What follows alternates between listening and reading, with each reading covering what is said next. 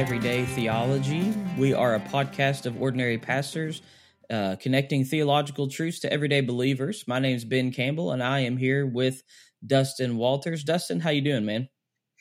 Good morning, Ben. I'm doing well. It may not be morning when our listeners hear this, but it's morning when we're recording. So I'm glad to be here. And again, I'm just so excited to be back for another season of Everyday Theology. Somehow or another, you keep inviting me and Matt to help you out here, and so I'm grateful for that. Well, it'd be better than doing it alone. I mean, so I'm glad you're here, and I'm glad you're still co-hosting or whatever you call this, hosting, co-hosting, conversating, discussing, whatever.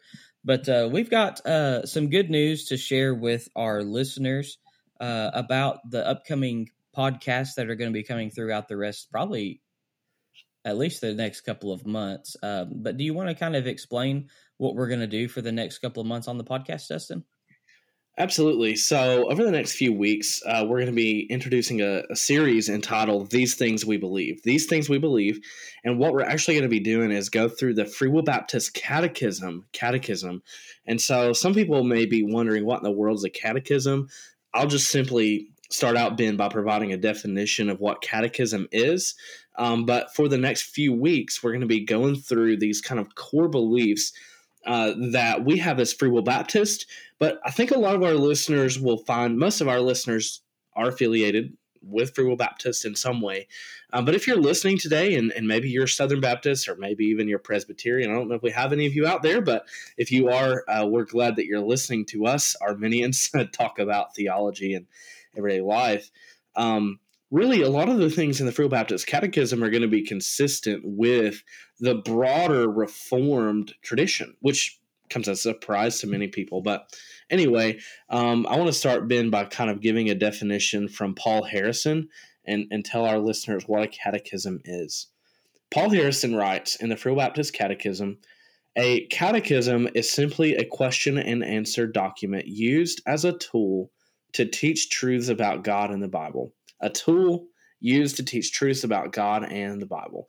And Dr. Harrison goes on to say, this tool has a long history in the church, and many Christian parents have used catechisms to instruct their children in the way of faith. Yeah, so basically what this is a catechism is a form of teaching that has been used in the church, a lot of more in Christian past, but what it is it's a form of question and answer. And so what we're going to be doing throughout the next few months, alongside our Forlensian Fridays, of course, is that we're going to be just taking the catechism question by question and sort of elaborating on the questions a little bit more and sort of helping our listeners understand, the different doctrinal ins and outs of the catechism and the theology of Free Will Baptists. And so I think this is going to be good. I hope this is going to be helpful, and hopefully we can do this to where people are helped and bettered spiritually by this as well. Well, today we actually are going to begin with that first question. And so I think it might be helpful, Ben, for us to read the question and the answer, and then we can follow up with that from there. So question number 1, who is God? Answer, God is a spirit who is the creator of everything. He's perfectly good and has all power. God is a personal being with the ability to think, feel, speak, and act. Scripture references, John 4:24. We're familiar with that passage where Jesus is interacting with the woman at the well. Genesis 1:1. We believe with Colossians chapter 1 as well that Jesus, though not in the form of the incarnation, had a role in creation because God is one. So God is a spirit who's the creator of everything, Genesis 1:1. He is perfectly good, Psalm 34, has all power, Isaiah 40, and he's a personal being who can think, feel, speak, and act, which I think is a Forlensian distinctive that Dr. Harrison adds to that first answer. So let's just think for just a minute before we get into the answer per se. Why is it important to study the doctrine of God before all the other doctrines, say the doctrine of Scripture or the doctrine of the church or whatever? Everyone has a place that they start. There are many good places that we could start. But when we begin to think about the doctrine of God, this is what theologians call theology proper. Theology proper.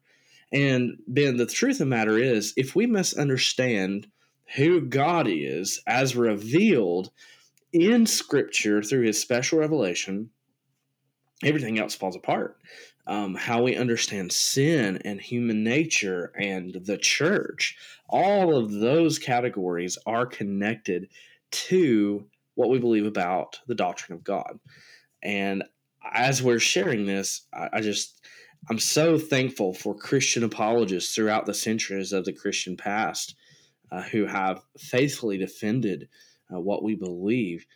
But it is important to have a starting place. And so, if you want to get philosophical, the a priori commitment here is that there is a God who is personal, who has revealed himself in Scripture. Yeah, I think that's totally true. And not only that, again, and you kind of hinted at this and just had a little bit of a mention here, but I think it's really important to mention that when we get our doctrine of God wrong, like all of our other doctrines are going to be wrong as well. You know, there's something that's going to be incorrect. If you get the doctrine of God wrong, you're going to get the doctrine of Scripture wrong, because the doctrine of Scripture hinges on whether or not God has revealed himself. You're going to get the doctrine of Christ wrong, because if God is not a Trinity, or if God is, three different persons instead of one, the Holy Spirit, doctrine of Holy Spirit, the doctrine of salvation, you're going to get wrong. So it's crucial to start here when we talk about theological method and just, even just a systemized category of theology. So I think that's really important to understand that, when we start here, because this is basically the vital doctrine for Christian belief and practice. Would you say yay or nay to that? Absolutely. Our mutual friend, Dr. Ryan Putman, he actually loves talking about theological prolegomena, which is first things. Big fancy word for theological first things. And I was thinking about the ways in which the doctrine of God is so pivotal, because there's interpretive questions that we have to answer right off the bat, Ben. I mean, if we do not look to the God who has revealed himself in creation and in Scripture and in Jesus, more importantly, as the incarnate Son, the way that we perceive all of reality is actually impacted either positively or negatively based on how we understand God. How do we reckon with cancer and leukemia in a world where it's supposedly created by God? How Right. do we understand this God that we are describing? You've probably had conversations, Ben, with unbelievers, as I have, and sometimes they'll tell you things like, Ben, I appreciate what you're saying, but I can't believe in God because something, problem of evil. But a lot of times we actually would agree with them because we don't believe in the God that they're describing. So it all comes back to, how do you understand the triune God? Mm-hmm. Yeah. So let's look at this answer. Who is God? Well, there's basically about 4, maybe 5, if you count the last sentence of the answer, 4 main attributes, but then that last sentence kind of is a descriptive sentence about his personality. This episode is brought to you in part by the Welch Divinity School at Welch College. Through the Master of Divinity degree, Welch seeks to foster Christian scholarship and to provide leaders with graduate education in the classical theological disciplines and their integration with the practice of Christian ministry. If you would like to learn more about this degree in the new Divinity School at Welch, please visit welch.edu/MDiv. As we go through this, by the way, I think it's very important for our listeners to recognize that the Free Will Baptist Catechism, you can view that. We'll put a link to it in the show notes. But one thing I love about the Catechism has been is it's not just some theologian in an office, in an air-conditioned office in Nashville, writing up whatever he wants to write. There are scripture references. So as we go through this and as we read through these passages and we reference this, I want to encourage our listeners, if you're driving, don't do this, probably not safe. But if you're stationary and you're not moving in your car, look up these Bible passages.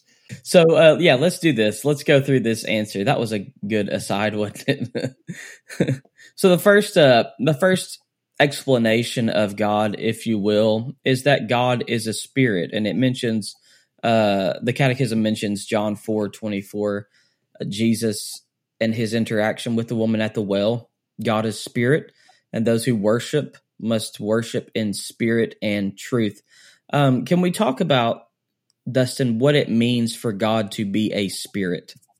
In his essence, trying to avoid big theology words here, the word that comes to mind is ontology. But in his essence, what he is, his essential properties, is that he is spirit. So that means we can't see him. We can't see him the same way that I can see you on the screen. Mm-hmm. However, we can see him as he has revealed himself as spirit. The reason why the scripture says God is spirit, Jesus is having a conversation with a woman at the well, John 4, and she's asking him these theological questions, really trying to miss the point of what he's trying to do. He's trying to go deeper. He's trying to look into her heart. He's trying to figure out, which he already knew because he's God. This woman was trying to find satisfaction, Ben, as we all do. And so she begins this theological debate with him, and she begins to ask, well, where should we worship? Is it supposed to be here, or is it supposed to be over there? So in that context, when Jesus said God is spirit, those who worship him must worship in spirit and truth, what he's getting at is this is messianic. Old Testament Jewish believers, the center of activity was the holy city.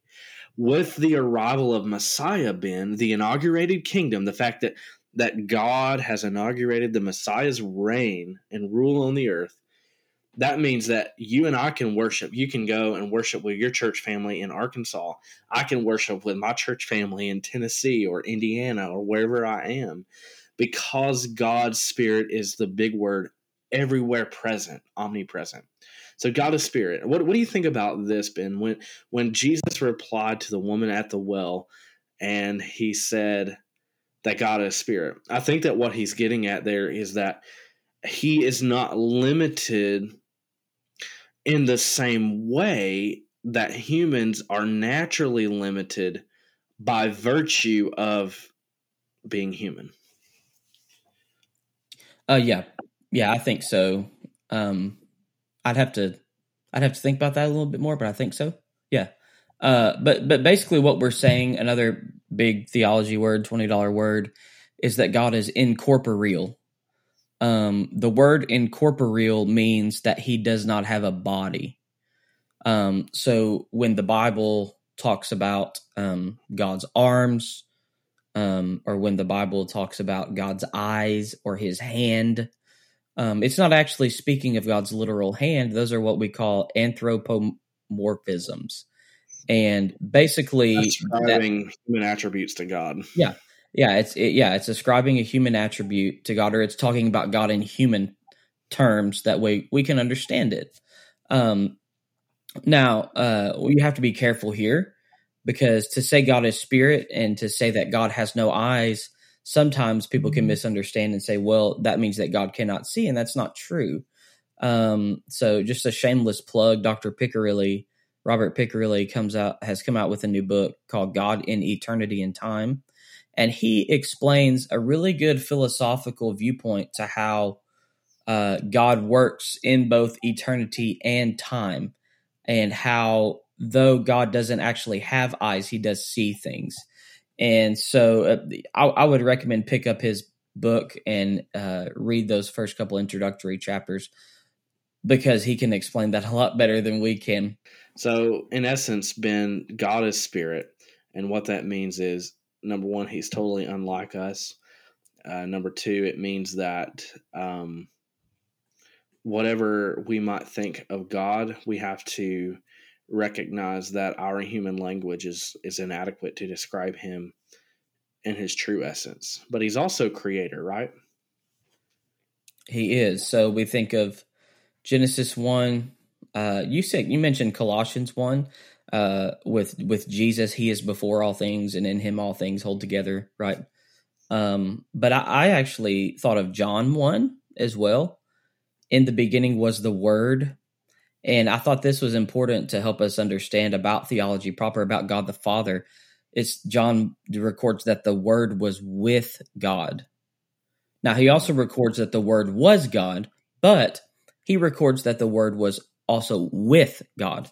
So, in other words, the Trinity, now this is a little bit of an aside, but God, we believe with, Christian history that God exists as Trinity, that is one being existing in three persons, Father, Son, and Spirit.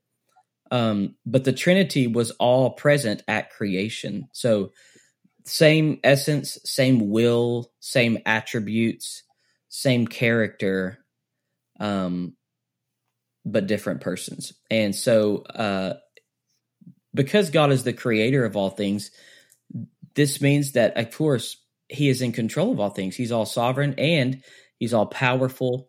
And but it also means that he is the sustainer of life. Ben, you mentioned that passage in John 1. I was very curious about the original language here. It's very fascinating that you've got in beginning was the Word, and the Word was pros, ton, theon, kai, theos, hein, halagos. So how do you interpret the pros? And many translators would say with, as you indicated there. So anyway, that's a nerdy sidebar, but I was just because I was curious because that Greek word that has the syn, like sunit or gipsomai working together with. I was curious about which one it was, but it's not syn, it's pros. So anyway, being that John 1 explains to us that there is Trinity involved in creation, it also explains to us that all three persons of the Trinity were involved in creation. So he's a spirit. God is a spirit. He is a creator, or the creator. Maybe we should say that definitive article.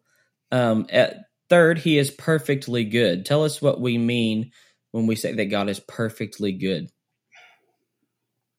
Everything God does is just and right. And even when we don't understand it, Ben, we affirm the goodness of God. Sometimes we affirm that as we look back on the story of Christianity, the story of God's people in the Old Testament moving into the New Testament, the story of the early church. Because let's face it, we all have hard days. And some of our listeners are always giving us feedback about how do we connect this to people in their real lives. The fact that God is perfectly good is an encouragement to us that he's not going to let us down, that he's always going to follow through, that he's going to keep his promises. There's so many implications. The scripture says it best, Ben.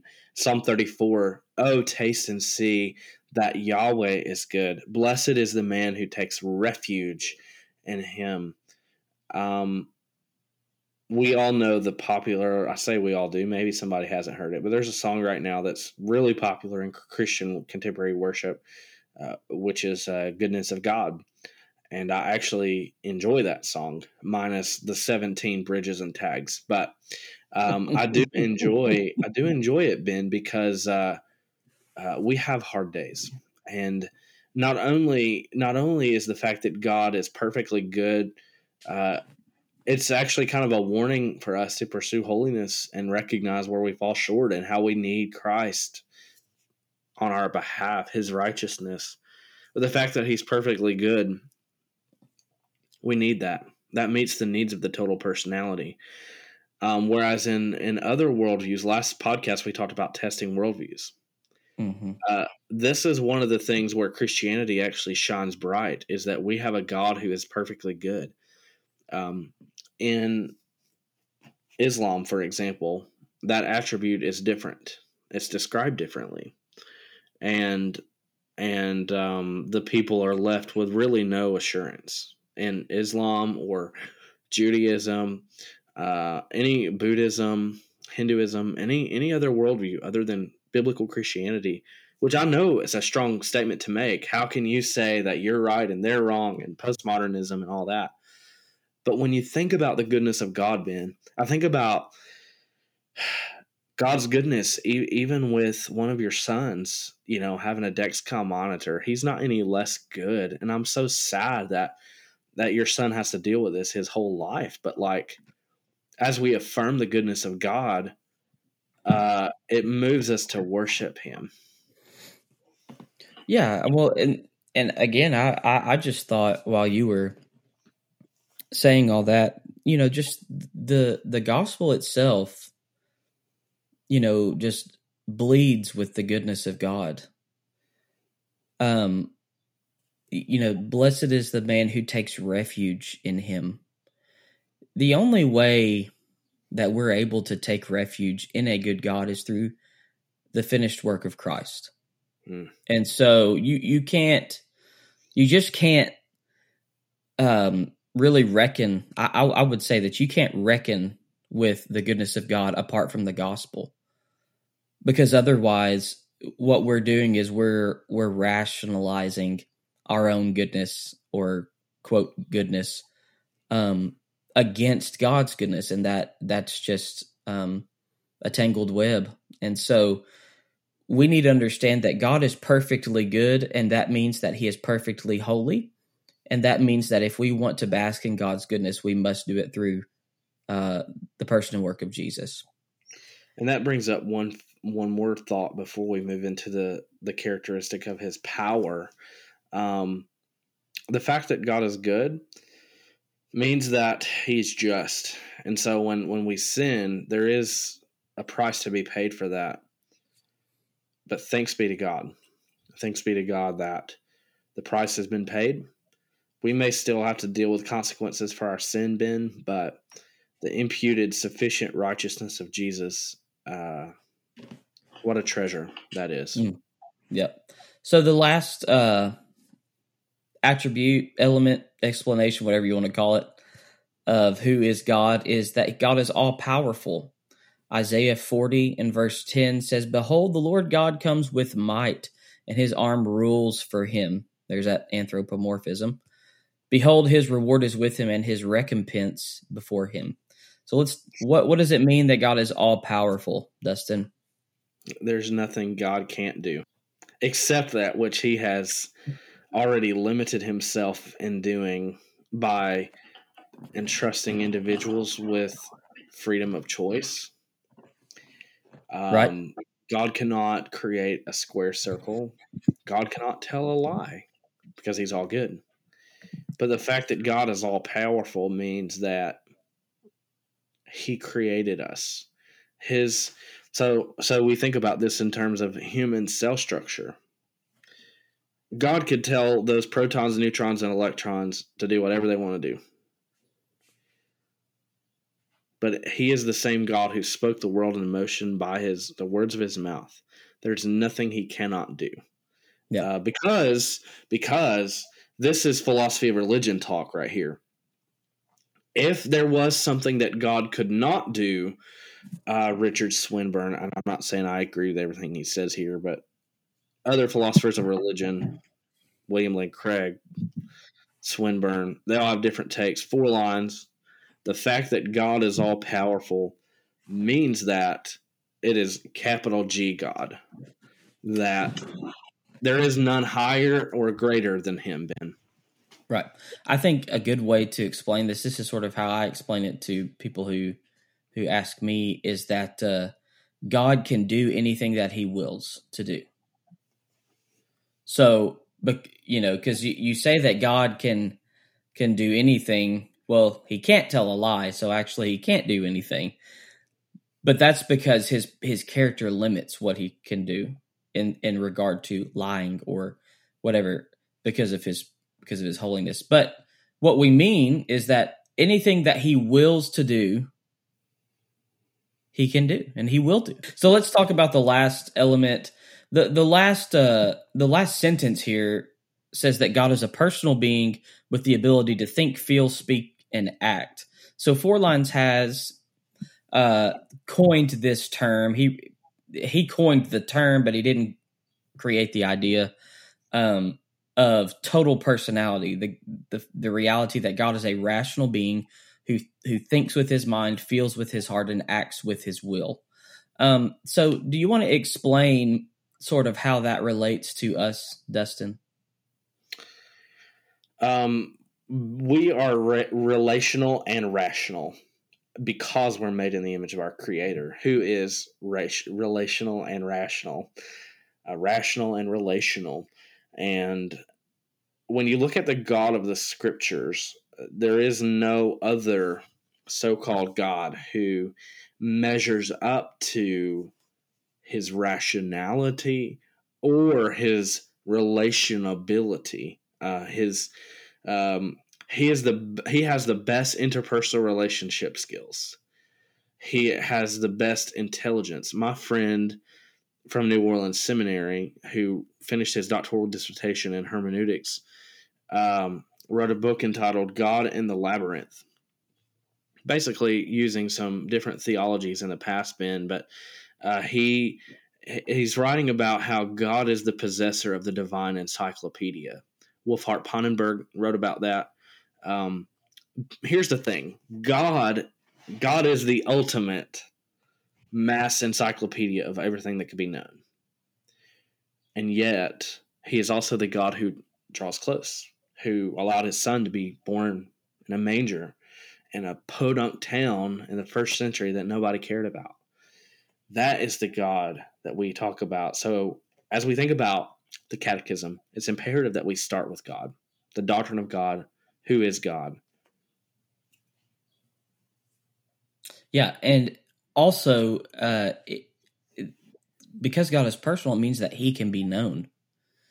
And that is the most important thing for us, is that God can be known. Because if we can't know God, then again, we really can't know anything for certain about theology, can we?